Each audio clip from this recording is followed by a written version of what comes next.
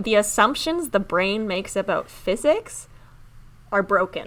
Our brains process broken physics, so that's fine. That's normal. Physics in our brain is an approximation of physics in the real world, and it gets us through most things. It's okay. That's definitely true. I'm a physicist and I approve this message.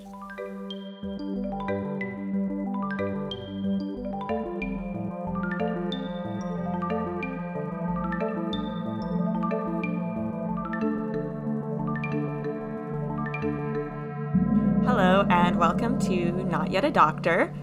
My name is Sienna. I'm doing a PhD in neuroscience at McGill University. My name is Beth. I'm studying for a particle physics PhD at Sapienza University of Rome. And my name is Alistair, and I'm studying analytical chemistry, doing a PhD, at Queen's University. And together we are the PhD 3. To be! So today I did come up with a tagline. Not Yet a Doctor, the podcast where each of us would describe a rainbow differently, and all of us would be right. No, wait, hold on, wait, are we talking about colors and how you can never know what a true color is, because we all interpret colors differently? Yes. Oh, yes. No, we're not exactly that. And that's up for debate. We don't know how colors are perceived necessarily by all of us.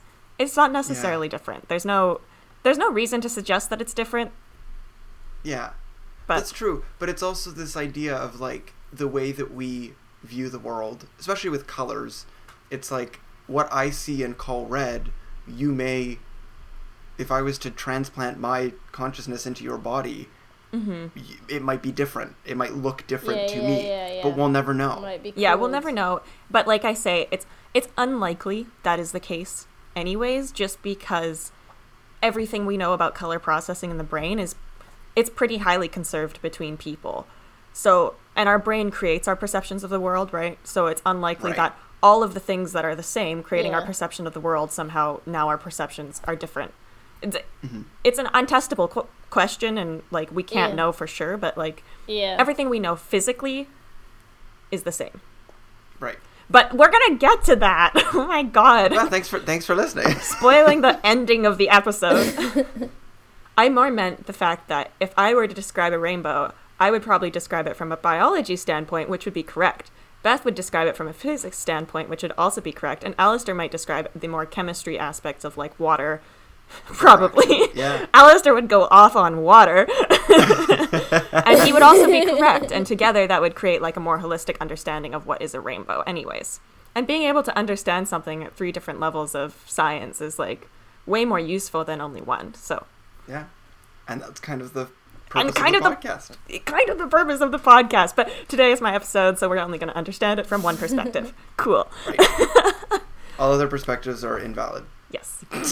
I'm kidding. So, today we are going to talk about vision, and in particular, color vision.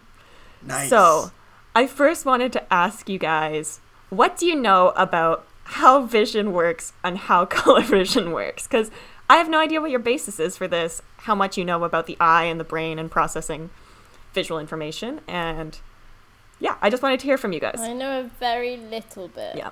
I know that you have rods and cones in your eyes, and the rods are the ones that do like light and dark and movement and stuff, and they're like really, really sensitive to changes in light and that kind of stuff.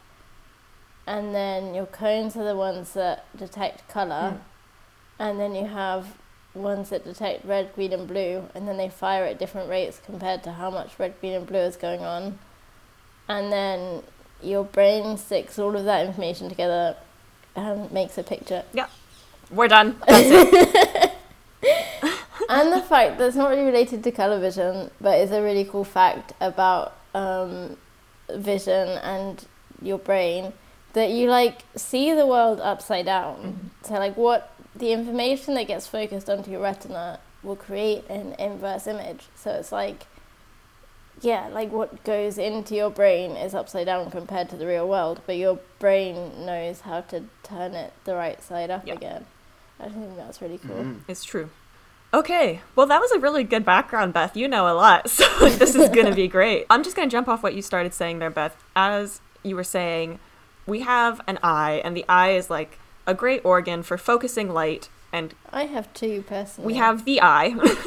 I'm picturing one, but you're right. We both have two. Most people have two eyes, and they're a great organ for focusing light onto this neural tissue at the back of your eye called the retina. And the retina is where these neurons are, including the photoreceptors, which are the rods and cones, and then also other neurons that then ultimately project along the optic nerve to your brain, and they send visual information to your brain. So what you were saying about the rods and cones is mostly true. The rods actually, they're very sensitive to changes in light up to a certain point, but actually they get saturated really fast. So most often we're only seeing with our cones. So any daylight, bright light, room lights, daylight, that's all just cone vision.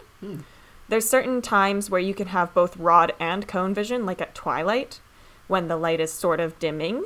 And then when it's night, that's when your rods actually are functioning. So your rods are not functional. They're technically functional, but like they're not providing any more information because they're saturated at most times of what we actually consider seeing. So it is actually your cones that do most of the heavy lifting. I did not know that. One other Yeah. question. Why was I told as a kid that if I ate carrots, I'd be able to see at night? Because the photoreceptors in your eye use these proteins called photopigments, Uh-huh. and photopigments love the retinol, which is vitamin A.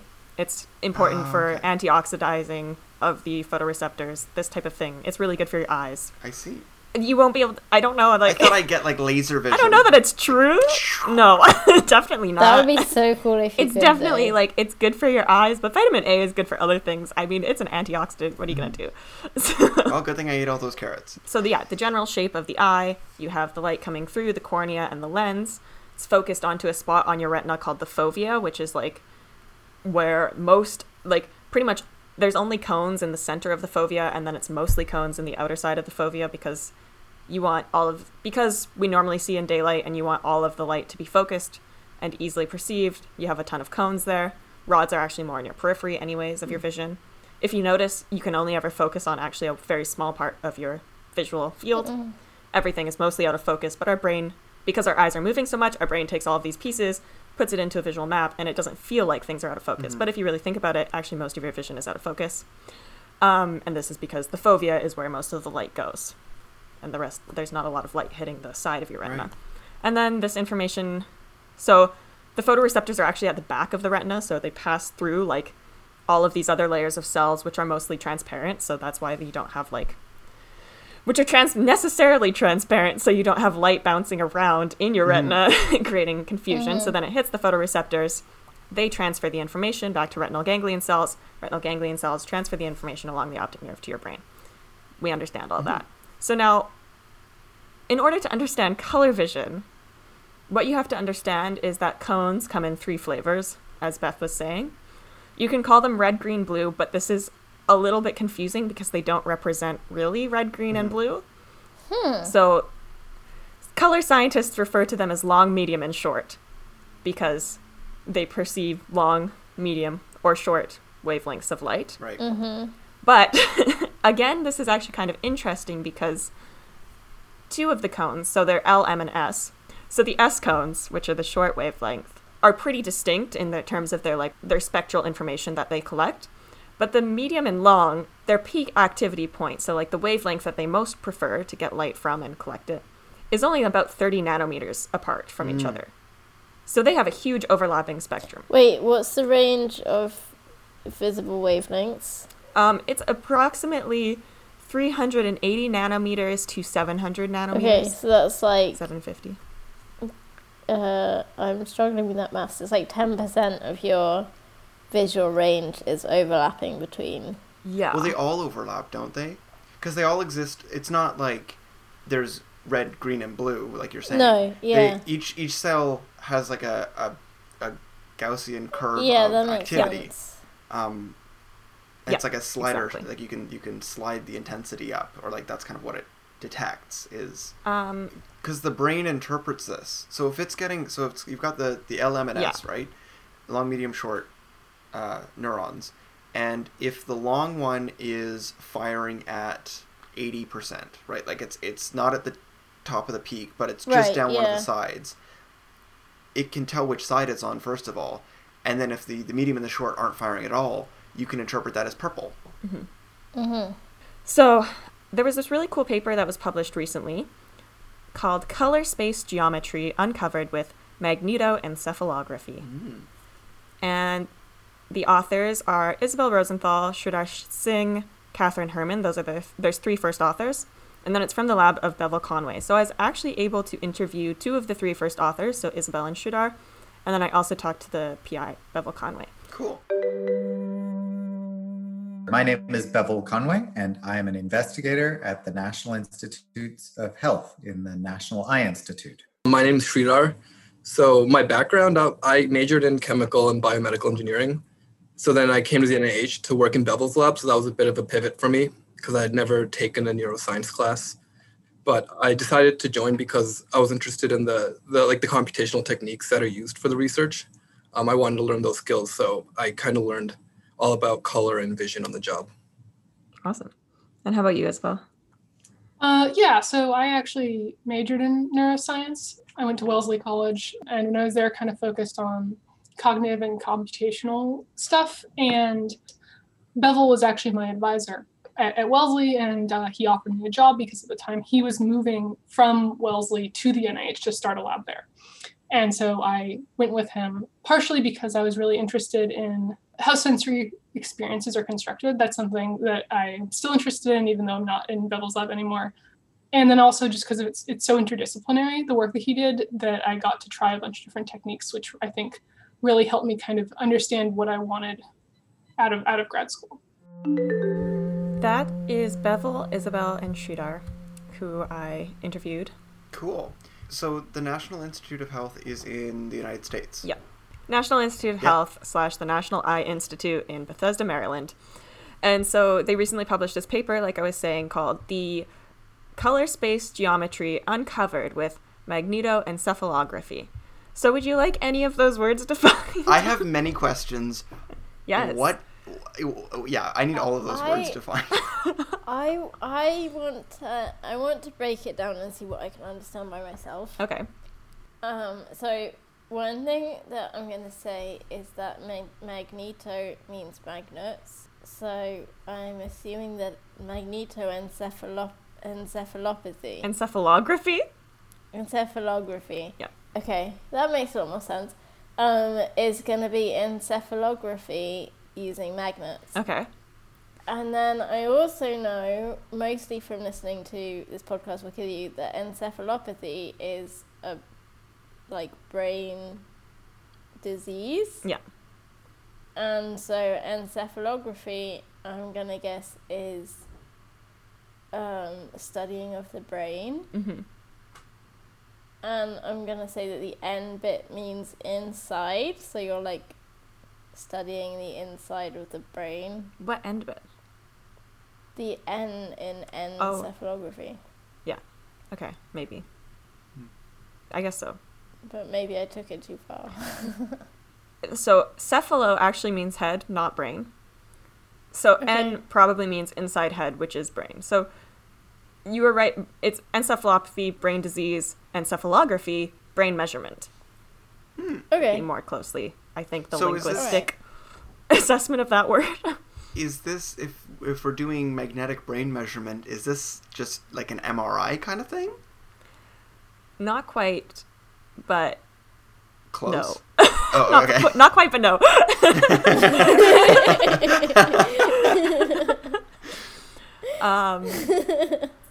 Yeah, no. Okay. It's not. Okay. I just, I love NMR and MRI, and check out our episode from season 1 about that. Yeah, and they're not unrelated in the sense that they both. So, magnetoencephalography it measures changes in magnetic field, and MRI In your brain. and MRI uses Whoa. magnetic fields to measure blood flow, I guess. I didn't even know that your brain had a magnetic field. Well, it has an electric field. So let me give you Bevel Conway's explanation of a basic explanation of MEG, because I think that'll help clear it up. MEG, as it's commonly known, so we don't have to say magnetoencephalography every time. But I want to say magnetoencephalography every time. Magnetoencephalography. Alistair, This episode is already going to be 2 hours long. We gotta use short words. Okay. Okay. Now, MEG is kind of a cool technique. It's like it's right out of some science fiction novel. The way it works is by measuring the magnetic fields that are induced by neurons when they fire action potentials. And for those of you that know about the right-hand rule in physics, anytime there's an electrical current down a wire, that will induce magnetic field lines that go in the pattern of your fingers if your right-hand thumb is going along the axis of the current flow. So these are tiny, tiny, tiny little magnetic signals. But in these rooms that are very well insulated, you can measure those magnetic signals, and we can measure them across the brain.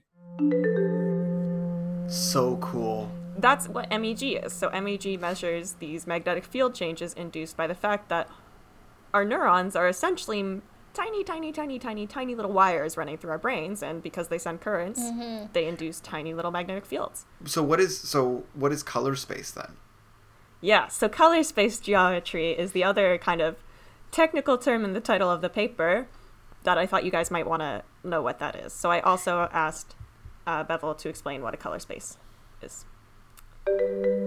So we're all familiar with color spaces. A color space is just how we order colors. So, the conventional one that we all learn in school is red, orange, yellow, green, blue, indigo, violet, and then it keeps going around the circle back to red. So that sequence of colors is a color space. And, people since the dawn of psychology have been arguing about how colors should be ordered or sequenced. And there are lots of different color spaces available. And the color spaces differ not in the coarse kind of red, orange, yellow, green, blue, indigo, violet, but in sort of how much space is there between the different colors. So when we say red, orange, yellow, is red and orange, are they equally different from each other as yellow is to green and green is to blue, or is there are they further apart or closer together? And that spacing is what we refer to as a geometry within the color space or of the color space. That's really interesting. Yeah. And it kind of, yet again, we're brought back to linguistics in this science podcast, because in different languages, there are different names for different shades of different colors and stuff.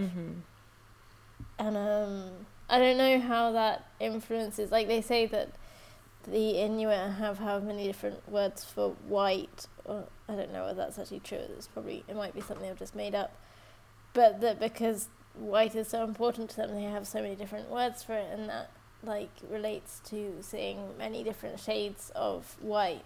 I think the thing is that they have many different words for snow, which is actually a linguistic thing in that they have, we would say dry snow, first snow, wet snow, slushy snow. Those are all in their language one word, it's one unit as a word. That's where that comes from. But it's a similar thing. I know, in sign language, there's different types of sign language, right? There's American Sign Language, there's French Sign Language, British Sign Language, and British.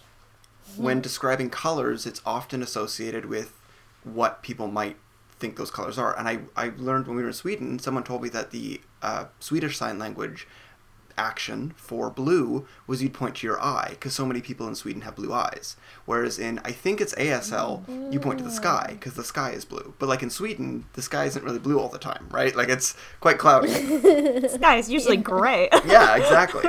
And so it's this, association with colors in sign language. It's funny, talking about color space makes me think of a video I watched recently by this guy called Technology Connections on YouTube. Super cool videos. And he was talking about why the color brown is really weird. Because, and maybe you'll touch on this, Sienna, I don't know, but brown probably is kind of a made up color in terms of the combinations of wavelengths that make up this color. I've heard about this. And there's another one as well, like magenta or something. We're gonna talk about all Okay, this. Why I you won't gotta go spoil too- my episodes I so won't- much, guys? I won't spoil it anymore then. I'll just say that I watched a really cool video about Brown with this guy called Technology Connections, and you should go check that out after this episode. So you make a really good point, Beth, is that there are differences in the way languages name colors, that is different among cultures, among people, among languages, and corresponds to kind of differences of importance of colored objects within their culture, probably. That's what we suspect, at least. And so, like, pretty much all languages have a word for red. Red is, like, a very commonly named color, but the other colors are not necessarily some other colors are not necessarily so much commonly named. That's kind of really interesting that somebody studied it as well. Yeah, so there's a lot of people who study color, apparently, and, like, a lot of research on this, and like he was saying, there's a lot of research on this psychological aspect of color naming in languages, this type of thing. We're not really going to talk about it too much, because this study really focused in on English language speakers and English language naming of colors, and then recording brain activity. So before we actually get into the paper, we're gonna play a little game, okay? Okay. Where I'm going to show you a colored spiral on the screen, and you get to use one word, okay? Only one word to name this color. Okay. Okay, we have... Can I just say that I'm really excited to do home science experiments on the podcast? Yes.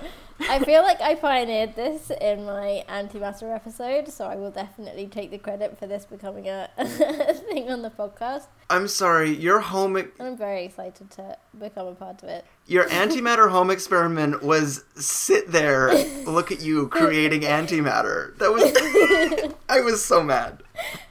But wasn't it cool? It was something.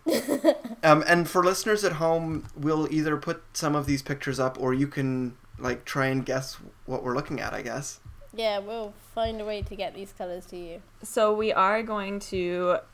We'll definitely try and include a picture of all of the colors in our Instagram post, don't worry. But in the meantime, listen to these people, these two friends of mine, struggle to describe colors with one word, and one word only. This is like critical, you only get one word to do this, okay? So choose your word wisely. Yeah, it's like a game of codenames. Choose your word wisely. Okay, color number 1. Are you ready? Okay. All right, Beth, one word. What's this color? Green. Alistair, what's this color? Green, yeah. All right, Alistair, what's this color? Ah, I see what you've done. Orange. Beth, what is this color? Really? Gold. Ooh, okay. Alistair, what is this color? Lime. Beth, what's this color? Green. And I think this is the final color. Beth, what is this color? Cream. Alistair, what is this color? Yellow. Okay. So thank you for participating in this little experiment. That was fun. Can I just say one quick thing? It was kind of weird because all of the colors were, like, all of the spirals were in the same location. As soon as you flipped it, the color looked like a little bit different, and then it like adjusted to be its own color. Yeah. That Sorry, was- I was hoping to give you guys enough time so that you can like focus on the spiral and name the color. Okay. Now here's Bevel Conway to explain the premise of the paper and also the premise of the experiment we just did. So, the background for this whole problem is because people have been fighting about what the best way is to represent color spaces, there's a kind of open question. But all of the work in the psychology of color spaces all sort of takes for granted that there is a way that the brain represents color, and that there is a color space that is kind of like the pure brain way of doing it. And these psychological experiments are all kind of probing it, trying to figure out what it is, like what is the color space. So what we decided to do, given there's all of this debate, is kind of flip the question on its head and say, well, instead of using psychology as an indirect measure of brain response, why don't we use the brain responses directly, measure the responses to color, and then compare the patterns of responses to different colors as a proxy, as a way of assessing how similar different colors are in their representation. We were limited because in an ideal world, we would show lots and lots of different colors, and then we could measure all of their responses, and then we could plot up their relationship to each other in terms of the patterns of brain activity. But because we wanted lots and lots of data for reproducibility and so on, and because this is really a kind of way of approaching this problem that had never been done before, we restricted ourselves to just 8 colors. That's 4 hues at 2 luminance levels, light and dark. And we showed these different colored spirals to people. And while we did that, we measured patterns of activity in their brain using magnetoencephalography. So we just did the first experiment of this paper, Cool. which is they recruited people online actually to just name colors. And these 8 colors, and specifically, as Dr. Conway mentioned in his previous clip, these are 4 colors at 2 different luminances. Oh. So that means they all have the same sort of location in a color space of cone activation. And they all sort of are equidistant in terms of what cones they activate. So that's why they're kind of like, it's not like there's no obvious red, but they are all located kind of in a similar distance from each other in terms of cone activation. Wait, And they're at 2 different luminances. Yes. this is super interesting because that means that the one that Beth called gold and the one that I called custard, Beth called it cream, were both like a yellow hue at light and dark. Yeah. But I was almost going to Yeah. call that orange one brown. Like it looked brown. Okay, sorry. Yeah, you called it Continue. orange, right? I did say Yeah. orange. Yeah, I So- didn't understand why you called it orange. Because it was like it was an orangey brown. Alright. So- I mean, I'm not judging. Gold was a good one though, because that is kind of like dark yellow is like gold. I almost went with beige. Beige was my first thought, and then I changed it to gold. So I'm going to send you guys just a picture of their first finding in this paper, and then I'm going to leave it to Isabel and Sridhar to describe kind of the setup of this experiment and why they did it. Basically, we were talking about color spaces earlier, and how when you pick colors for a color experiment, you want to make sure you understand how those are balanced with each other. So for instance, we were looking at the difference between like hue and luminance, and so it would really matter that if we have these 2 categories of a low luminance and high luminance stimuli, that the like low luminance stimuli are all actually more or less the same luminance. And that gets tricky because different colors kind of have, like yellow is intuitively has more luminance to it than like blue. And so you have to be careful with how you choose these. So basically we used a color space that is balanced in terms of the activity of the eye. So just like the average photoreceptors for a human being. And we picked colors that were equidistant in this space so that they would basically all activate the cones of the eye in a consistent manner. So that was how they chose colors, and now I have an answer for why were the colors displayed in spirals. I can talk about the spirals. Yeah. So the visual system mainly responds to edges, like luminance edges. So when there's a difference between the background and the object. So if you did a big circle, the edges would be all on the outside and it might drive less of the visual system. But with spirals, there's lots of edges. Also, the brain responds to orientation. So certain cells are tuned to a particular orientation. So a spiral gets lots of edges and it also gets a lot of different orientations. So I think the reason they chose spirals was to drive a lot of the visual system. Cool. That totally makes Yeah. Another reason that, so again, we didn't choose the stimuli, but another reason that Catherine was telling me that she was interested in is that something that's really important in visual studies is that you maintain the direction of where people are looking to be constant. So you want people to fixate usually in the center of the screen. And so a spiral kind of naturally draws the eye towards the center. Mhm. And when you have these like really long studies where people are just staring at a screen with like flashing stimuli, you want to kind of help them keep their eyes where they're supposed to be kept. Cool. So yeah. Yeah. So that's why colored spirals. That's why those colors. That's why spirals, She mentioned. which I thought was really That's interesting. really She mentioned in that clip, interesting. Catherine. That's one of the authors. Yeah, so there was 3 first authors for this paper, Catherine, Isabel, and Sridhar. And Catherine, I actually have a clip I can play about this as well, just to explain sort of how this study came about. Sure.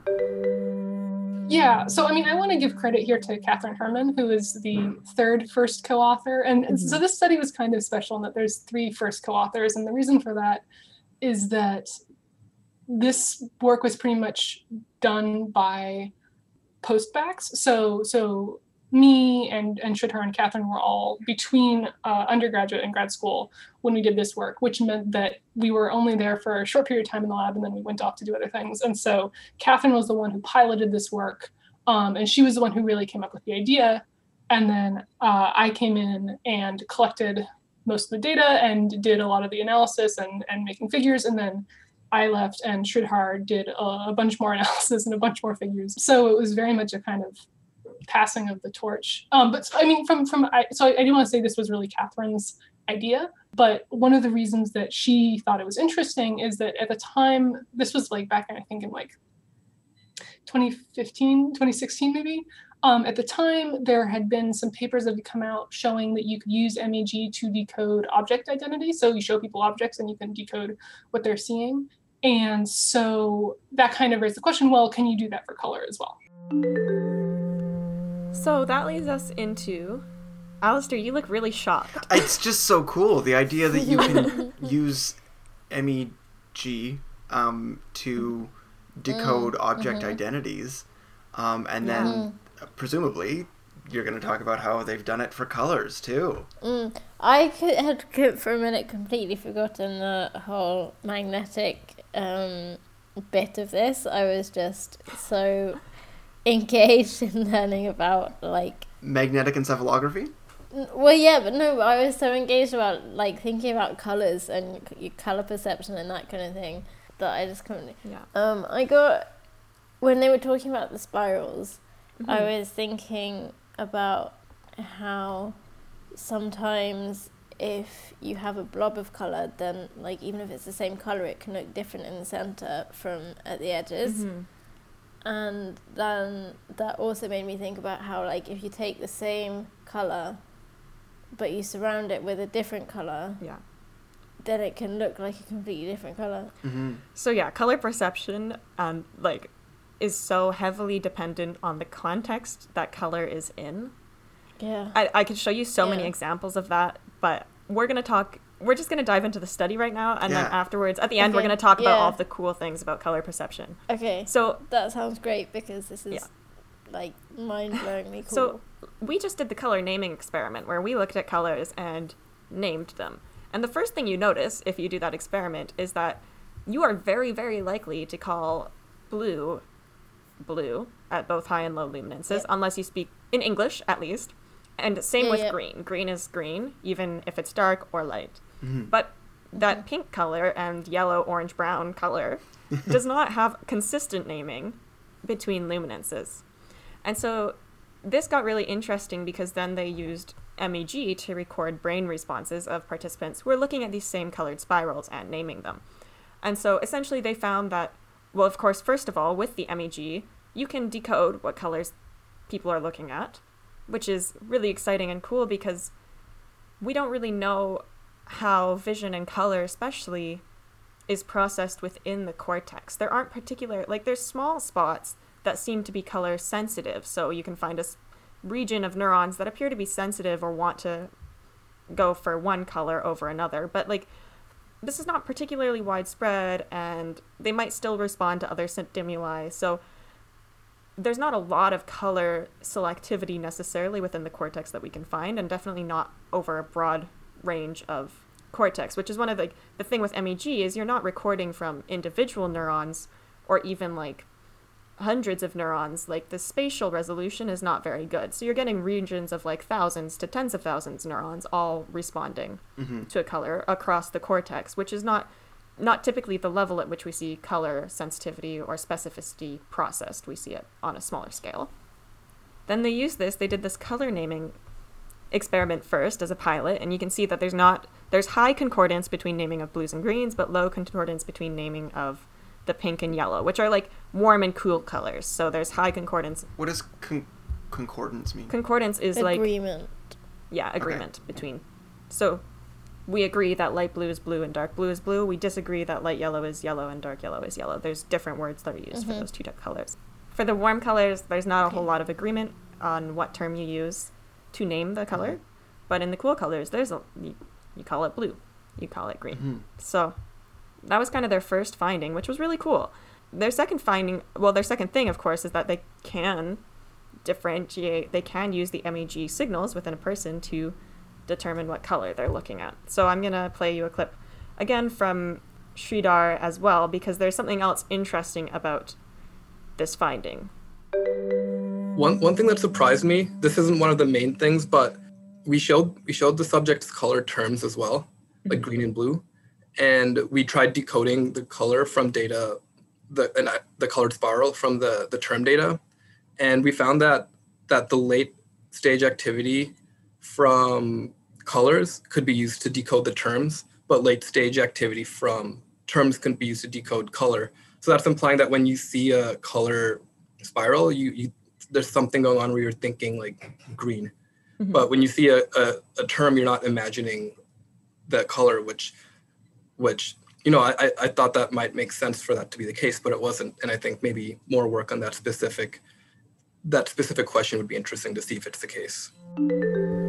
So essentially what they found is that you can use the MEG data that you collect from the colored spiral to decode the color term, but you cannot use the color term to decode what color it was. That kind of makes sense to me, because if you see the word green, there's a lot of different greens that you could think of. Yeah.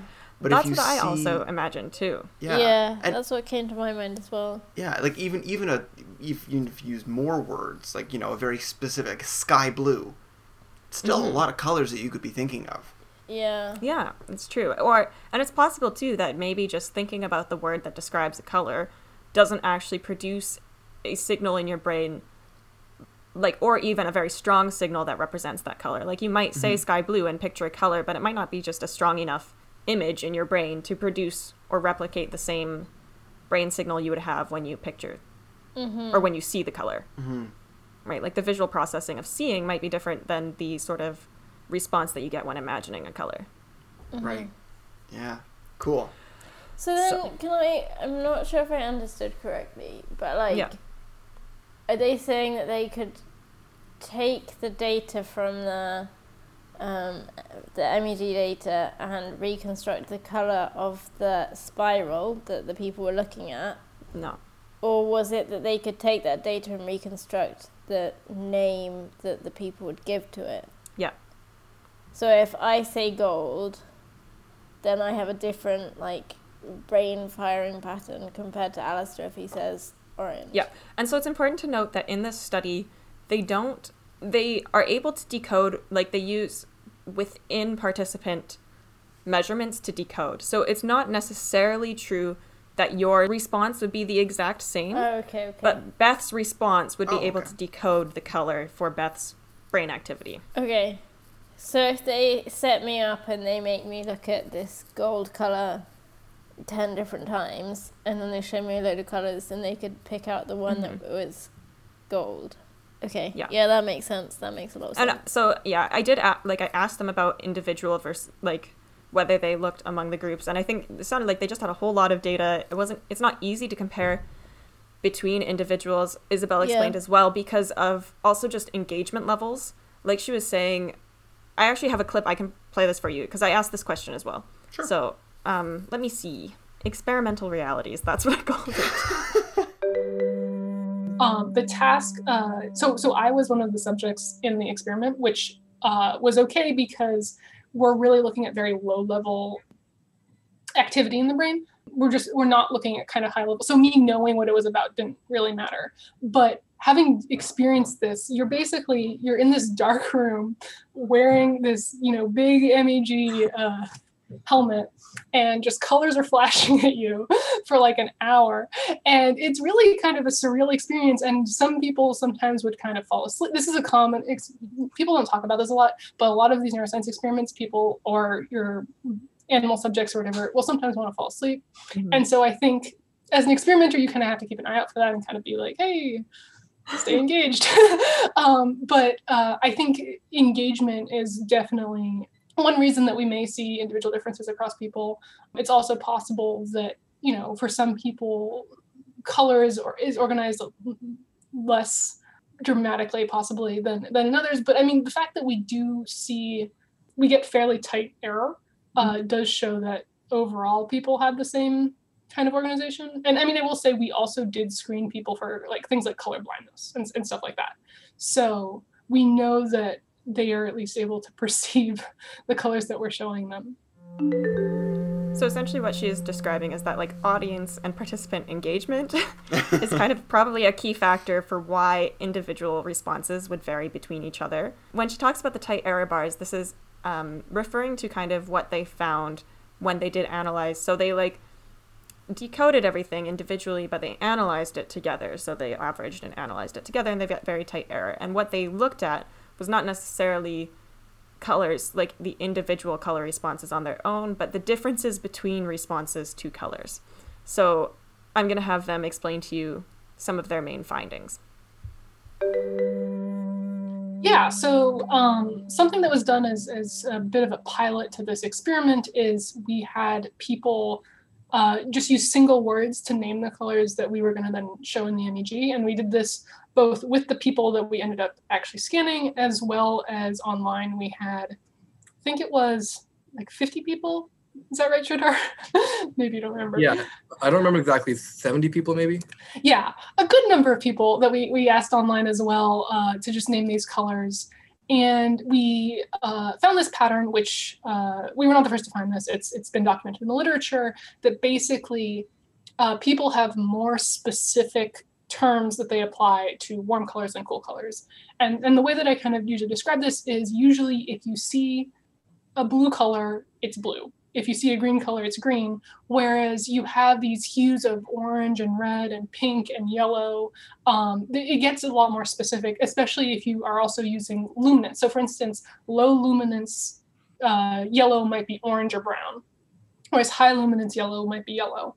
Whereas low luminance green is green and, is dark green, and high luminance green is light green. And so we tend to name these warm colors more specifically, which is really interesting. And there's kind of ideas about like, well, maybe that's because warm colors are evolutionarily more salient. They're things that might be people's faces or food or things like that. Whereas like cool colors might be kind of background items like sky and but that's like that's kind of a way to explain it. That's not necessarily the truth. Mm-hmm. In any case, we found this. And then what was really interesting is then when we actually looked at the neural signals that we were capturing through MEG, the neural responses across warm colors were less similar across luminances than for cool colors. Let me see if I can restate that more carefully. If you look at like a low luminance green and a high luminance green, those were more similar than a low luminance yellow to a high luminance yellow. So basically the brain seems to be making more of a difference between two different yellows across luminances than it would be over two different greens. And so it suggests that we're naming these things more specifically because that's actually potentially how they're encoded, that we encode them more specifically, which is really kind of cool that you see that correspondence from behavior to what the actual neural activity is. So fascinating. Mm-hmm. So that's the first asymmetry that they found in their paper. So asymmetry just means non-symmetrical, and what that means is the warm colors across luminance levels, so light or dark, were much more different in terms of brain activity than the cool colors were. Mm-hmm. So warm colors are like reds and oranges and that kind of end of the spectrum, and cool colors are blues. Is that right? And greens. Blues and greens, okay. Reds and oranges and yellows. Yeah. Okay. So that was the first asymmetry. Would you like to hear about the two other asymmetries? There were other asymmetries? I'm really curious. Because I think this is such a cool There were 3 study. Asymmetries. Okay, let's hear the other ones. Okay. Yeah, that was one of 3 asymmetries we found. I thought that was the most interesting asymmetry. Another one was along a similar vein that 2 different cool colors, like blue and green, were more dissimilar than 2 warm colors. So dark blue and dark green were more dissimilar than dark orange and dark pink. That one I don't know if that's correlated to any behavior that I can think of off the top of my head, but that was another asymmetry that we found. Mm-hmm. And you mentioned there were 3, so what was the third asymmetry that was found? Oh, that you can categorize colors across luminance levels. So all the dark colors were more similar to each other than all the light colors. So if you look at some of the plots, the light colors are all clustered on one side, and then the dark colors are clustered on another side. So our brains have a distinct representation for different luminance levels. Mm-hmm. I think that correlates to some color spaces, how each different color spaces have isoluminant planes, so planes of colors with the same luminance level. And luminance is an important color aspect that we use for detecting objects. Mm-hmm. But it's also an interesting finding because I think this is actually a point I remember Billville making a while ago, that when you look at these colors, the first thing, if I ask you to describe it, that you would say would be, it's green or it's blue or it's yellow, not it's light or it's dark. And intuitively, it seems like the thing we would care most about extracting is the color, but it seems like the luminance is kind of the basic building block of categorization that your brain goes off of. So their first asymmetry is that warm colors are more dissimilar across luminance, so light yellow and dark yellow are more dissimilar further apart than light blue and dark blue, which is a cool color, and same for the green and the pink. And this corresponds to the naming, where you wouldn't necessarily call a light yellow color light yellow, you would call it beige or cream, and a dark yellow might be orange or brown, whereas a light blue is light blue typically, and dark blue is dark blue. So that was their first asymmetry. Their second asymmetry that Sridhar explained that doesn't necessarily have a behavior associated, like we don't know why this might be, but the difference within a luminance level, so if you look at colors all within the same luminance of dark green and dark blue are more dissimilar, like the distance between dark green and dark blue is more than the distance between dark yellow and dark pink. So warmer colors within a luminance level seem to actually be more similar to each other than the cool colors within that luminance level. It's really interesting. Why that is? Anyone could guess, And then, so then they were saying the third asymmetry is that the difference between, I think... It's that there was a distinct difference between the high luminance and low luminance. Yeah, so colors are more similar within luminance levels than across luminance levels. So this means that light yellow is more similar to light green than it is to dark yellow. That actually, put that way, that is really interesting. Whoa, So that's wild. And that's what Isabel was saying, is it's kind of odd to think, because you want to extract, you think it's the color that's important to you, right? Like whether something is red, green, blue, or yellow. But your brain seems to think that the luminance is actually more important. But or at least luminance causes more of a dissimilarity than the color itself does. Yeah. And like when you see, when you had us describe those pictures, we could only use one word, but like there was only a couple that I would have said, it was the blue and the green. I would have said it was light blue. But we described the color, not the luminance. Yeah, that's true. That actually in the warm colours, it was much easier to find a single word that fit compared to in the cool colours, where, like Alistair says, I would have had to add more words to describe it better. So these were the 3 asymmetries, which I think was like a really cool finding. It's really cool that they're able to decode colors from brain activity and then compare these the brain activity for these different colors. So I have some I have a lot more to get. But I think, so that's pretty much the paper that I wanted to explain. But I also asked Dr. Conway more generally about what is color processing good for then, and why do we want to study it, what we find about what it does. So, and there's some really interesting answers, and also just some really interesting stuff that he or his lab have also looked into. So I wanted to just cover some more fun, interesting ideas about color. Yeah. In fact, we know relatively little about what color information is used for in human behavior. There's lots of speculation, but in terms of kind of clear, hard evidence, it gets a little harder to pin down, which is unlike things like face recognition, where it's very easily quantifiable what it is that we're doing with that information. In the case of color, some people think, oh, well, color's for detecting ripe fruit. Well, it turns out that colorblind people do fine at, identifying and consuming ripe fruit. This is true in wild populations of monkeys, where you have colorblind monkeys and trichromatic color normal monkeys all commingled in the population. There's no difference in their foraging abilities and so on. And it turns out that touch and smell are probably as important, if not more important, than color in identifying ripeness.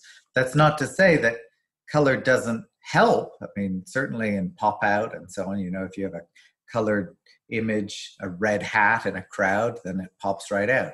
But maybe that's not for signaling ripeness. Maybe that's not for signaling, for assisting in foraging behavior.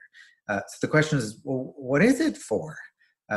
So there's a number of studies that we did, really in large part in response to this discovery of this extensive network within high-level object cortex that's involved in color. It was like, well, hang on a minute. If there's all of this brain that's involved in color in high-level object cortex, then color has to be doing something more than simply a kind of ancillary supporting role in helping object vision, under certain degraded conditions, for example. It's probably doing something much more fundamental. So we've spent quite a bit of time trying to figure out what that more fundamental role is. So now I'm going to play a clip about a little bit more about what is color doing in our brain. What are we thinking about when we process color? Not necessarily thinking about what is color, how is color helping us process information? Yeah, so in experiments that Mariam Hazentash, Rosa Leifer-Sousa, Arash Afraz and I did that were published in 2019 in Nature Communications, we reported on a very interesting kind of illusion, if you will. It's the appearance of faces under low pressure sodium light.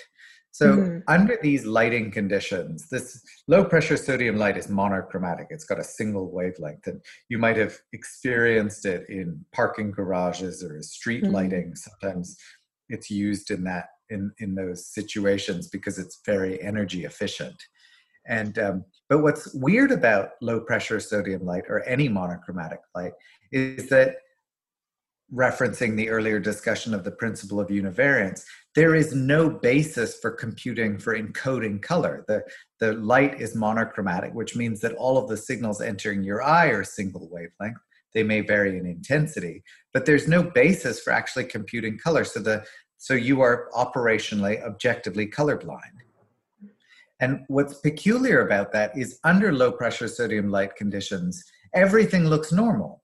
In terms of the shapes and, the motion, and you can tell movies what's going on. And, if you walk around a room illuminated in low pressure sodium light, you can tell there's an orange or pear, or, now it sort of soaks in slowly that there's something eerie or weird about the light. And then when you pin people down, you say, well, can you tell me what the color of this construction paper is? People are like, oh, no, I guess it's sort of, I don't know. No, it's sort of grayish or something. And then you turn on regular white light and you're like, oh my God, it's like purple or blue or orange or red. I mean, it's stunning how colorblind you are and how almost weirdly unnoticeable it is that you're colorblind until you point it out. And it turns out, that's not super surprising. Under very dim light conditions, when just the rods are working, you don't have the basis for color vision, so you're functionally colorblind under those conditions too. And yet most people don't notice that under very dim light conditions, they're colorblind. Their vision is a little coarser and grainier, but, they can still sort of see stuff and navigate around. But you ask them, well, can you see the colors of things? And many people will swear they can, until you sort of pin them down and say, okay, wake your roommate up in the middle of the night under dim lighting conditions and show them sheets of construction paper and say, tell me what color's there. And people will be like, oh my God, I can't tell. So So, so what's weird about this light is it's high intensity. It's like daylight in the sense that there's enough of it that you can very clearly see the shapes of objects.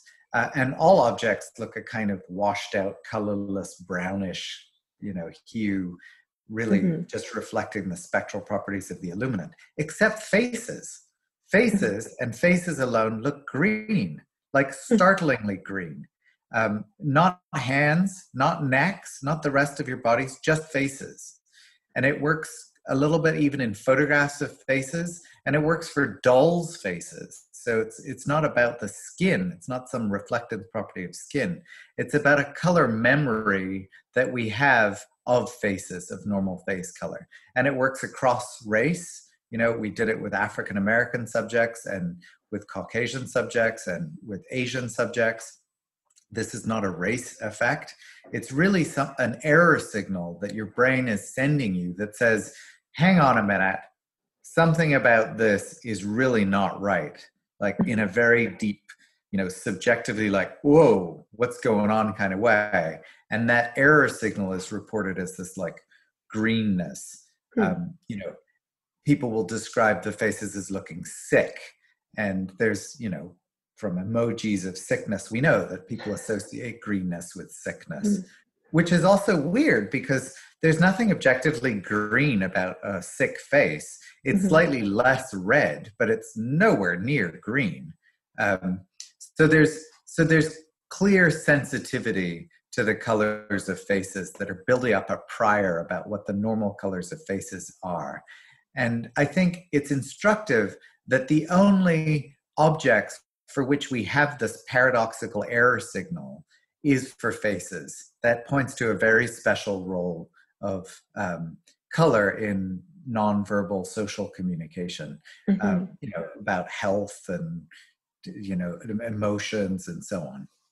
Huh. So I think that's not the only role of color, but I think what color is doing for us is probably much more about indicating state changes, telling us about the likely subjective experience we have of that object as opposed to what an object is.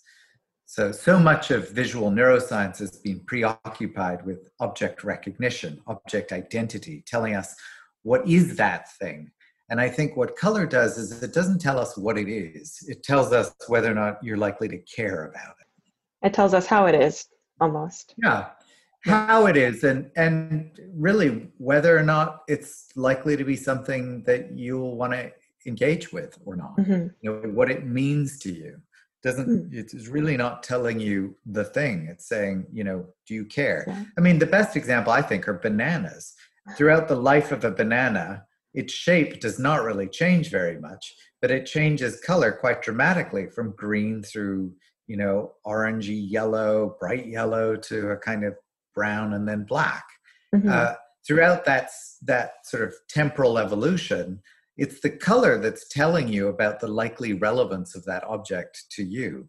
The shape information is basically the same throughout. It's always like, yep, there's a banana.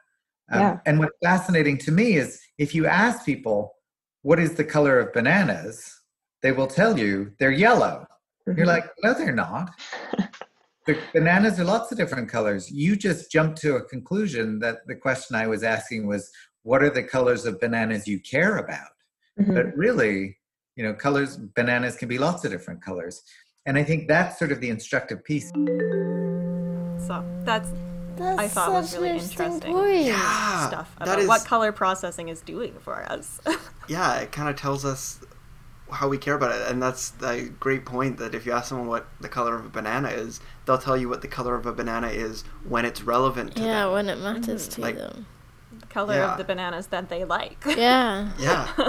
And talking about this green hue that people have under monochromatic light is really interesting, because I remember back when I was a kid, my gran used to paint. Like, she would do watercolor painting. And I remember her telling me, we were doing some art project, like nothing serious, but she said, when she took classes on painting, she was always told that for skin colors, you always put in a little bit of green. And like when you're making a person or a skin tone, you add green, and I thought that was so interesting. You add the That's pigment so green, but interesting. to hear that there's this other interesting relationship to, like, but then he said that it doesn't work for hands or other skin, and it works across other it's colors so of skin. Like, weird. that's fascinating. Yeah. And on dolls as well. Yeah. I think it's interesting too because, like he brought up, there's a lot of communication that's affected through the face, through the constriction and regulation of blood vessels, right? And blood is what gives our skin a very reddish hue and undertone, and communication of this in the face is really important for different state changes of people, I guess. Like, if you're blushing, we all know that's red. And the opposite of that, like, you look white or green if you feel sick, and that's really just the fact that blood is leaving your face, right? Or blood is not at the surface of your skin. So it's interesting that, like, under this monochromatic hue, when you can't see red, your face almost, like, makes an error signal telling you, well, then it, like, the blood vessels must be gone, it must be slightly greenish. That's my, like, error signal, there's something wrong, maybe this person is not feeling well. That's so weird. Very interesting stuff. This has completely changed my perspective of the importance of color, and that, like, you know, I think not naively, but I thought, you know, color is part of object identification. You know, it's a round thing, it's red, it's shiny, like it's an apple. But again, I just use an example of an apple being red. Apples come in many different colors, but You just like the red ones. actually, I prefer Granny Smith. But I mean, also, like, we can't exclude the fact of, like, especially the way Western education works to teach A is for apple, apples are red. Like, Oh, totally. I don't know if we could ever unlink apples and redness to even discover whether or not we naturally would assume they're red. But the idea that color communicates more of a relevance information. If someone is you know, sick or blushing, or, you know, the banana is ripe or green or rotten. That's something I've never thought about, is that it's communicating relevance. How the object is. But then they said colorblind people and animals can pick out ripe fruit just as well as not colorblind Right. people, and which Yeah, but picking out ripe fruit and then, like, the relevance of the fruit to you might be kind of two separate things, Two right? Like, you can things, pick yeah, that ripe makes fruit sense. based on smell and touch, but, like, if you look at something and its color is ripe, then you might, like, you're creating a different process. and you have another maybe. piece of information to add in. Yeah, those things, yeah. And there's also so many unanswered questions that color plays into, like how we associate, and this is probably a lot more cultural, but we associate certain colors with certain things, and, you know, that's why companies use certain colors in advertisements, or painting a room a certain color will give you a certain feeling. And I think that's I think a lot of people explain it with observational stuff, like, oh, we see that people are more calm in blue rooms, so blue calms you, but we don't understand it from a, like, physiological, biological perspective. Yeah, like how color and emotion are processed together in the brain. And then there's so much, like we've already said, that's subjective, and, like, you know, are you calmer because you've been told that blue rooms are calming and that blue is a calming color and stuff, or is it actually, like, is it fundamentally true that blue is a calming color? Nature versus nurture. We'll never know. Yeah. We'll never know. So I asked him 2 more questions that I think he had really interesting answers to, and that we brought up at the beginning of the episode. Alistair asked me about made-up colors, like brown, which is not made up, by the way, but... I didn't mean that it's made up. I mean that it's, like, basically what we've talked about all this episode is, like, brown is a dark orange, but also kind of a red. Like, where does it fall? Yeah. And if you've ever dabbled in art, either digital or like on paper, you know how, like, you know that different combinations of different primary colors really is how you end up making different browns and different shades of brown. So yeah, I've having dabbled a lot in art myself, I've definitely came to the realization a long time ago that there's no such thing as brown necessarily. It's just how you play with red, orange, and yellow and other colors. But there is one color that I more recently discovered just doesn't exist, except in humans and in our visual processing. And that's magenta in some ways. It doesn't exist in some ways. Maybe I'm being overdramatic. But so I asked him what he thought about the color magenta and purple in general. What is this color? Yeah, no, I think that is one of the fun problems of color, is that color space is circular or spherical or something, whereas the wavelength is linear. And I have a bunch of thoughts about that. One of them is, I would say right at the outset, this is what makes purple a kind of fascinating color, because in some sense it's extra spectral. It's a color outside of the spectrum. I like what Stephen Fry calls it a pigment of the imagination.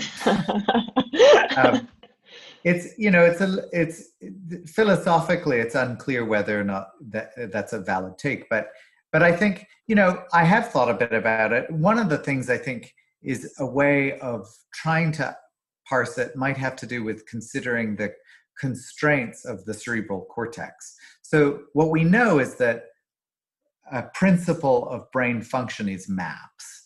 We map information onto a spatial topography of the cerebral cortex. And it's very hard, given mapping constraints, to map a linear thing onto a two-dimensional sheet. So we see this for orientation. There are orientation pinwheels and so on.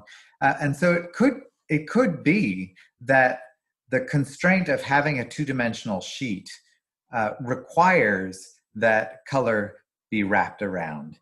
And you could imagine, in a kind of trivial way, if you're a neuron sitting in the brain listening to two parts of the spectrum, there are going to be inevitably neurons that are going to be situated in such a way that they span the ends of the spectrum, and those neurons will then give rise to a perception of purple. It's a bit complicated because we know that there's a bottleneck of the photoreceptors to begin with. So in the retina, everything is broken down from spectral information, wavelength information, into three numbers: the extent of activation of L, M, and S cones. And there's no reason to suspect that those things are circular. Those are just three numbers. So the question is, how are they constructed? But what we know is that the visual apparatus, its goal is to try and create a representation that is veridical, that is actually out there in the world in some sense. If it weren't, then it wouldn't be reliable and reproducible, and we wouldn't have selective pressures to maintain it, within us. So, some mix of those ideas, I think, is where I would start to pursue that problem. And so just to give a bit of background, the reason why purple is a pigment of our imagination, according to Stephen Fry. I love that. Yeah. I know, it's such a good sentence, but it's because on the visible light spectrum, as I showed you guys earlier, I think a picture of it, but it starts at UV light, ultraviolet, and then it goes up through blue, green, yellow, red, and then to far red. And on this spectrum, there's actually no magenta light. And this idea, the color of magenta, is created from this overlapping signal of the long wavelength cones and the short wavelength cones. Like if you have activation or a combination of lights that are both long and short wavelength, our brain has to come up with a solution for this. Like, what is this color? So it has created magenta and purple to represent this color. But those aren't they aren't specific wavelengths. We have a linear scale, but we wrap it around because you could have a light or lights that are coming into you that are both. You have both long and short wavelengths in them. Mm-hmm. Well, and think about it. You combine blue in light or in pigments. You combine blue and red to make purple. Exactly. And but then that's so interesting in general that you can combine two wavelengths and make a new color.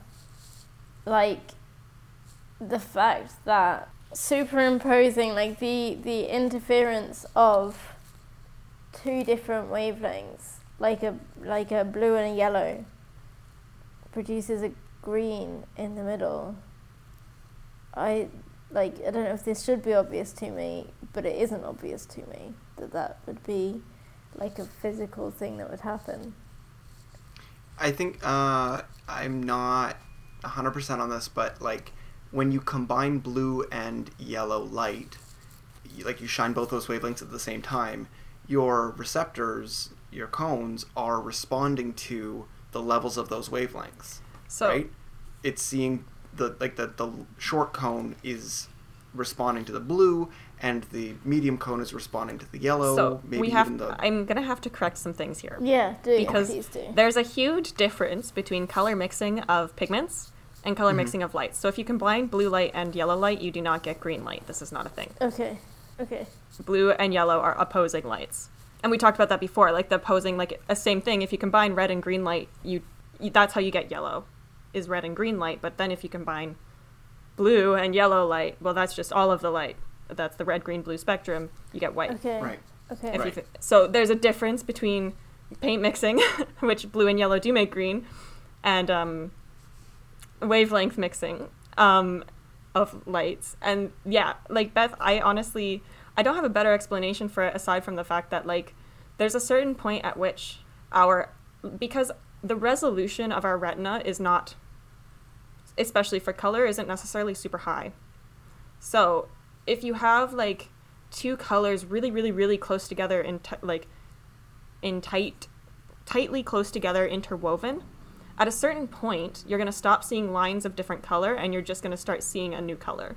Mm-hmm. And this is the way color processing works. So it's the same thing as like, especially with wavelengths, because we obviously can't differentiate individual wavelengths. That our resolution is nowhere near that good. Yeah.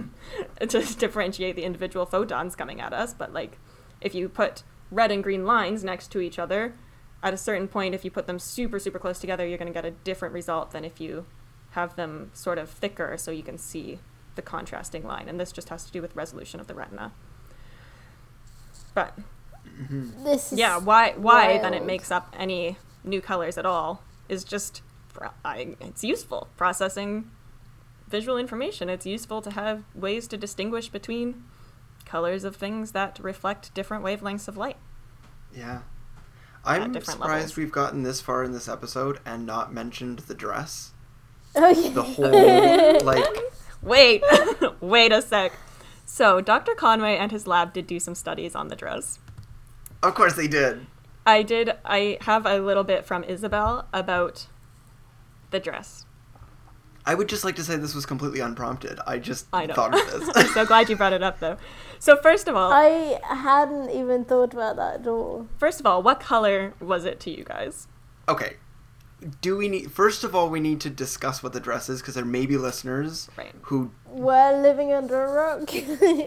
didn't experience this phenomenon back in 2016. In 2016, an image circulated online quite widely. It was kind of a viral meme thing of a picture of this dress that people either thought with absolute certainty, they could either see a white and gold dress or a blue and black dress. But it was the same image. It's just people perceived it in two very different ways. Yeah. So I have forever seen blue and black. Mm-hmm. I have never been able to see the white and gold. Even people who have like shown me sliding scale images where it looks it is blue and black the entire way. Okay. I'm pretty sure that I saw it as blue and black as well, but I also have some vague feelings that I could like make it a bit closer to not being blue and black. Mm-hmm. I don't really remember very well. So when I originally saw the picture, I saw blue and black. I read through the paper that Dr. Conway published on this, one of them, and they have like a bunch of different kind of like lightings and alterations to the image to help you understand how it could be perceived in both the ways. And now I can kind of switch between the two, but it takes a lot of thinking effort to do so. But Isabel is going to talk a little bit about the dress and assumptions of the visual system. Okay. I don't know if you talked with him about this, but he did do some work that I didn't participate in. Well, I participated in as a subject, but not as a researcher, back when the color changing dress meme was going around. which I found to be quite interesting because it basically was talking about how the reason why that dress seems different to different people is because your brain is making assumptions about the luminance in that picture. And if you think if your brain thinks the dress is frontlit versus backlit, you see different things. But it's such a like deeply ingrained assumption, you can't like control that consciously. I mean, I don't know. I know some people can switch back and forth. I was never able to, but I think it really shows how like all your senses, you think there is this fully constructed world, but if you start to pick at it, you see that really we've just constructed a kind of really remarkable approximation of most things. Like something that messes with me sometimes is the fact that you really only have sharp visual acuity in like in your fovea in the center of your vision, and anywhere else it's blurry, and you don't notice most of the time because you're obviously only looking at the center of your vision. But sometimes I just think about it and I'm like, oh my god, I actually can't see most things right now. I'm sorry, For those of us who are astigmatic, everything is blurry, even in the center of focus. This is definitely something about normal vision when you have astigmatisms and other types of vision deficits. This definitely changes. But no, you definitely, like, if you focus on something, you can definitely become aware that everything else is far less in focus. Exactly. I've had moments where this has like come to my mind and I've been sort of mind blown by it. Looking out over a vast expanse of space, like if you're standing on a terrace, for example, you can think at least that you can see what's immediately in front of you and what's like however many miles and kilometers away, huge expanses of countryside or cities and stuff, and like you can have everything, you can believe that you have everything in focus all at one time, which obviously you can't, but like it's extraordinary that you can do that we have these inbuilt lenses that are able to change their focal length at like a moment's notice and you don't even notice that you're doing it. I think that's really extraordinary. I was going to say it's like the fact that you can see your nose at all times, but your brain just edits that out when you're looking at something. Just noticed and then if you think about it, listeners can try this at home. Think about the fact that you can see your nose. Don't look at your nose. Look straight ahead, but you can still see your nose. And when you have a nose as big as mine, it's really quite obvious.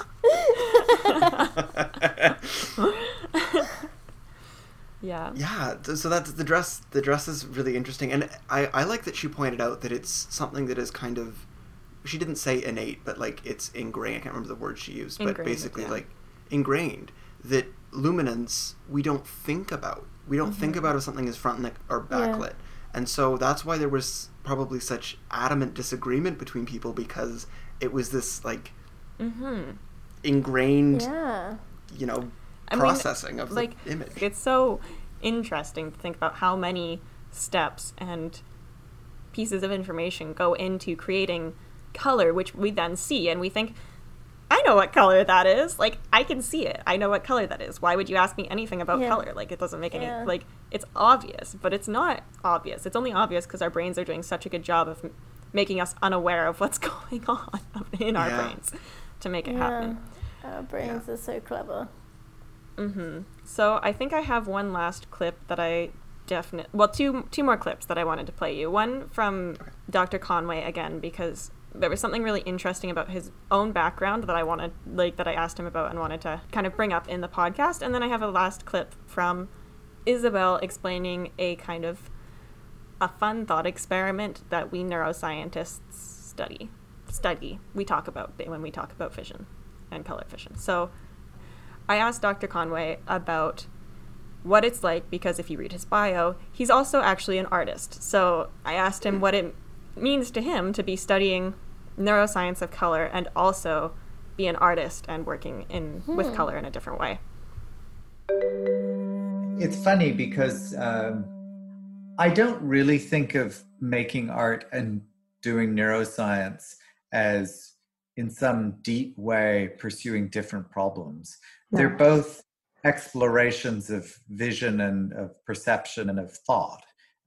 It's just one, the experiments are in the studio spilling bits of paint or weaving different colored silks together and seeing what happens.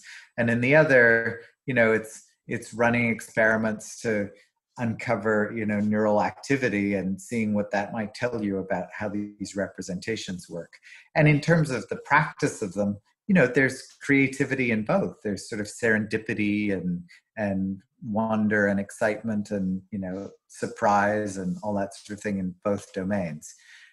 I think, where they do differ is in science, there is a kind of right answer. There is, like we have now, you get to the point where you feel like, yes, you've answered a question, or at least you've advanced the question to a new question. And it does have some objective merit. In art, what's nice about it is it may be objective insofar as every time you put red paint next to green paint, the red and green, scintillate and pop out or whatever. But whether or not it's beautiful or successful as an image or moves people, that's like that. I don't know. I mean, that's really going to be up to you. And so there, it remains in a kind of subjective playground, which is liberating in some sense, because you can kind of do whatever you want. There are ways in which these two things interact. So, in the studio, I learned that if you want to make, an image really glow, you take the white sheet of paper and you apply a yellow wash over it. And, from a scientific point of view, that's really troubling, because the actual amount of light entering your eye off of the white sheet of paper is now reduced by having applied a pigment to it. Mm-hmm. So why does it look brighter? So, right away you discover that, brightness isn't just about the amount of light entering your eye. There's a very interesting interaction between brightness and hue or color. And that particular interaction is well known, but we have no idea how it comes about or what the neural mechanisms are that support the interaction of brightness and hue. And in some sense, that was what motivated, or one of the things that motivated that MEG study and motivates our future work in MEG, is to understand those kinds of interactions. So there are a number of I call them empirical discoveries in the studio, where you kind of trip upon something and think, oh, hang on a minute. There's something that's going on there that provides a question that, demands an answer in science. And then the flip side is also true. There are a number of experiments and discoveries we've made and other people have made that have, given me pause in the studio and moved me in a different direction. I think one of the ideas I come back to is this sort of, if we were to accumulate all of the knowledge of how brains work, all of the knowledge of how spectral information gets turned into color and thought and so on, would I understand color? Like, is there still an uncrossable gap between that knowledge and a kind of real understanding, a kind of like a sort of in my bones, do I get it? And so I started to explore that idea in a set of sculptures where I drafted a very simple set of rules. And then, the rules are broken plates of glass, drilled and then threaded with brilliantly colored silks. And the rules are very simple and very straightforward. They're a lot like Sol LeWitt's sets of rules for these wall drawings. But the amazing thing is how unpredictable your experience of these sculptures are once they're made. I mean, I say you, I mean me. It's like I made the rules. I have it, I visualize it, I can picture it in my mind's eye, but it's just a very different experience to actually be sensorially engaged with these sculptures. Mm-hmm. And for me, in some sense, that whole kind of project became a way of exploring this idea of the uncrossable gap that we encounter. Cool. It really, it's so interesting what he was saying, so many thoughts that are coming to my mind.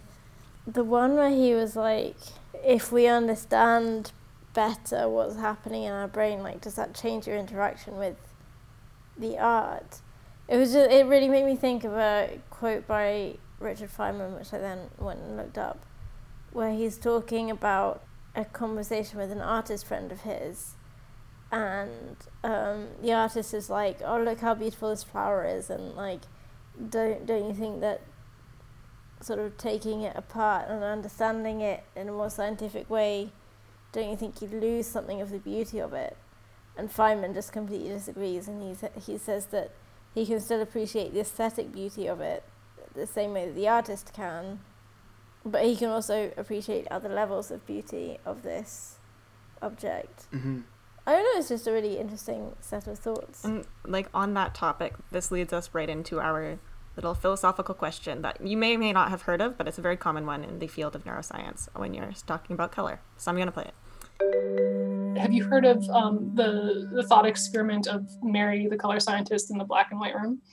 Yeah, I have heard of this because I think I learned about this actually in one of my neuroscience courses, but I'd love for you to explain it. Yeah, I haven't heard about it. Okay. Oh, okay, great. Yeah, no, this is one of my favorites because I think it's just it really drives the point home. But basically the idea is Mary is this woman who is raised her entire life in a room that's entirely black and white, and presumably has no mirrors or anything. And so she never sees color, but she's a scientist who studies color. And so over the course of many years, she learns everything there is to know about the color red and like the activation it causes in the brain, the wavelengths it elicits, everything about it. And so then the question is, well, if one day the door to the black and white room opens and she goes out and sees the color red for the first time, will that add to her knowledge of the color red? Mm-hmm. The experience of seeing it? And I think to me, the answer is fairly obvious that yes, there is going to be something conveyed that you can't get from purely physical knowledge of what red is. But yeah, I think it's a really interesting thing to think about because it really makes you think, well, okay, what information is being added? Like, what is that experience? And if there's kind of no way to convey that information, it's a purely internal piece of information. That's a great thought experiment, but it makes me think of how much more profound I'm going to find the videos that have come out recently of these people who were born colorblind and are given the glasses that allow you to see color. And it's like they're just such powerful videos to begin with because these people are, seeing color for the first time. But this idea that like someone can study color their whole life and be colorblind or live in a black and white room, what does actually experiencing the color add to that knowledge? And I agree. I think there is something there. It's kind of a question about empathy and whether you can. I don't know. That's at least how it comes across to me. That like, how much can you understand about a situation that you've never lived? Mm-hmm. A lot. Yeah, it's really about maybe human not everything. experience. Yeah. Within your research. Yeah. Anyway, so cool. That's the end of this discussion of color. I hope we feel like we've learned something. A little bit. Or a lot of it. I gotta do a quiz. So I'm just going to give a quick plug to the socials. Yeah. We would love it if you interacted with us on Facebook, Instagram, Twitter. We are at NotYetADR. Or if you felt like sending us an email, that's phd32b@gmail.com. That's phd32b@gmail.com. And yeah, please get in touch. Please like, subscribe, review. If you like our podcast, maybe send it to a friend. If you don't like our podcast, maybe send it to an enemy. If you do any of those things, it will really help us out. And we really appreciate it. That's all I have to say. And don't forget to tell us what your favorite color is. Yeah. Yes. Comment with and an emoji why, of your favorite color. The harder question. And why, yeah. Ooh. Okay. So now I'm just going to want to hear your guys' buzzers sounds. Oh, okay. I've got mine. You go first. Okay. Mine is probably one of my favorite words for a color that isn't in English, and it's orange. And that's Swedish for orange. So my buzzer sound is orange. I like that a lot. I'm going to go a different way. And I'm going to go... and that's the colour spectrum just transferred into sound. I like Just that. vibrating. I like it. Yeah. Great. Okay. So, my first question for you guys is... This is kind of a tricky question because I didn't say this explicitly in the episode. So this, you're going to have to use some brain processing. Use those neural networks. Two-part question. What does it mean to be a trichromat? And how many cones do humans have for seeing color? Orange. Beth, you start so low, I'm not sure if I heard you at the same time that I heard She's Alistair. starting at the UV. She's going all the way from UV to... Okay. Alistair, you start. Beth, you add anything. Okay. Okay. So a trichromat is someone that has activation of all three of their cones. Like they can see three distinct wavelengths using their cones. And there are three types of cones. There are short, medium, and long cones, as well as rods, which do luminance and movement and some other things. Yeah, that's what I was going to say. Okay, so good job. Alistair, ding, ding, ding, you get a point. Yay. Thank you for participating. Next question. I just want anybody who buzzes in, buzzer's ready, describe one of the findings, but not one of the asymmetries of the paper. Just describe the kind of first finding that we talked about in terms of... Orange. Okay, I'm going to go with Beth first time. That English speakers had more words to describe warmer colours than they had to describe cooler colours. Ding, ding, ding. Correct. Very correct. Beth gets a point. Okay, I've got two more questions for you. One is for all of the points, one is for fun. So, for all of the points, what is a color space? Orange. Beth definitely got there first. Okay. A colour space, and I'm regretting buzzing in so early, is how colours are mapped in your brain. So like how different frequencies of light are perceived. Orange. Colours. I'm going to give Alistair a chance to add. A color space is a way of representing colors. It doesn't have to be in the brain. It's just how you can represent colors, either in a wheel or in the RGB spectrum. Like, it's just how you represent Okay. color. That's a much better answer. Yeah, so I'm going to give all of the points to Alistair. Oh, my Because points. it's not necessarily how you represent colors, but how you organize them. Okay. Yes. Okay. So maybe all of the points Yeah, except okay. one. Okay. All of the points except one, and I'll give that one to Beth. Okay, kind of. Thanks. I really wanted your charity. What? You have 4 points now, and I have all the points. Minus one. I will definitely accept your cutoff points without any hesitation because I believe in recycling and being grateful for what you have. Okay. Beth's a better person than you, Alistair. That's what she's trying to say. Okay. Last and final question for all of the fun. What is your favorite color? Ooh. My favorite color is yellow. I didn't buzz in. My favorite color is yellow. Okay. Orange. Is your... No, that was me buzzing in. My favorite Yeah. color is blue. Okay. And do you guys have any reasons why? It's not the reason why, but it's a justification that I will give. Okay. That it's You don't have to very- justify what your favorite color is. You know, I'm going to justify it anyway. Okay.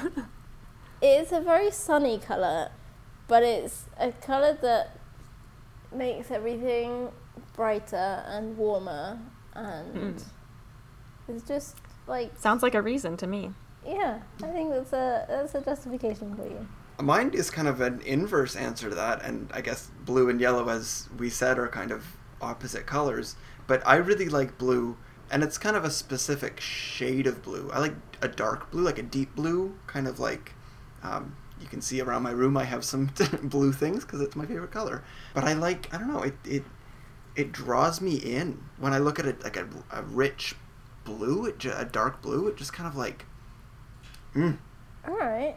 Yeah. That's really I can interesting. very much relate to that, especially, and I realized this like after recording the episode. I was thinking about this and like reading about color and the fact that like there's a certain time, not necessarily time, but there's a certain like brightness of light at which rods and all three of our cones are active, and it's typically at twilight. And for me, at twilight, there's a particular color, blue color of the sky, that is the best color. It is just the best one. All other colors just pale in comparison to this really vividly deep blue. And then after like doing all of the research for this episode, I'm like, what if it's because I'm perceiving it with 4 photopigments? Yeah. And it's just much more like that means there's another photopigment worth of depth to it for me. Like maybe I just Yeah. like it that much more because I have that much more information about it. Yeah, there's that much Who's to more say? stimulation coming from it. Yeah. But yeah, the color of the sky, like at twilight, is my absolute favorite color. Yeah. That's Now imagine Best if imagine if you were an insect and you could perceive UV. yeah, I know. We Yeah, didn't even that talk would be about like really cool. mammals are kind of sad because like we as humans are trichromats. We have 3 cones, and that started with the New World monkeys. So it's only a small subset of mammals that have trichromatic vision. Most mammals have just 2 cones. So they can perceive kind of 2 separate colors. But when you get into the realm of insects and crustaceans and stuff, I'm sure you've all heard of the, what is it, the shrimp? The, Yeah, the fighting shrimp. Why am What's I it called? yeah, I'm forgetting its name right Can now. punch with like the force Yeah, of with- a What? car. Oh my god. What is I it? have the not mantis. heard of Mantis The shrimp. mantis shrimp. Yeah, it can punch with the force of a car, I don't know if which it's a is car, ridiculous. but it's like they have. Something like that. It can yeah. like break glass aquariums with like this Oh my supercharged goodness. punch of its little claw that it does using water dynamics and physics and stuff to do this. I can't explain any more Sure. than that. But it has 16 color receptors. Jeez. Blimey. So I just can't imagine the depths of color that it can perceive. Yeah. Like that's so many. Yeah. so like, many we have cones. 3. What are you doing with all That those world cones, must shrimp? That must be so cool. Can you imagine how beautiful everything would be? Like with all those like nuances and shades and wow. And I do have to give, there is a great episode from Radiolab on this kind of phenomenon. Color vision, a little bit, like not so, but a lot about like how we perceive color, tetrachromaticity, and the mantis shrimp, and it's 16 colors. And they represent color, like the visual spectrum, using music and sounds. So they have like for every cone, that gives you like kind of 16 different layers of sound up 2 octaves, probably, really. You have 2 octaves of color vision as opposed to 3 notes. Wow. And it's Yeah. it's a really beautiful episode in terms of the soundscape, so I highly recommend everyone check it out. It's from Radiolab. But that's the end of this episode. Thank you all for coming on this colorful journey with me. I hope you've enjoyed and learned something new about color and are going to look at colors differently now and think about how yellow makes everything brighter, even though it technically reduces the amount of light that is coming off of an object. White is the brightest thing, but yellow looks brighter. Sorry, white. And yeah, I don't know. There's so much exciting stuff to know and think about color, and I was just Yeah. really excited to do this episode. So yeah. Yeah. It was a fantastic episode. Thank you for taking us on this journey. Mhm. And thank you especially to Dr. Conway, Isabel, and Sridhar for making time to be interviewed. Yeah. I really appreciated Yeah. getting to hear from them about the study themselves and getting to ask stupid questions like, why spirals? I was so curious. About, why are they colored spirals? So this is... But they all had great Yeah. I answers. know. It's- Yeah. Mm-hmm.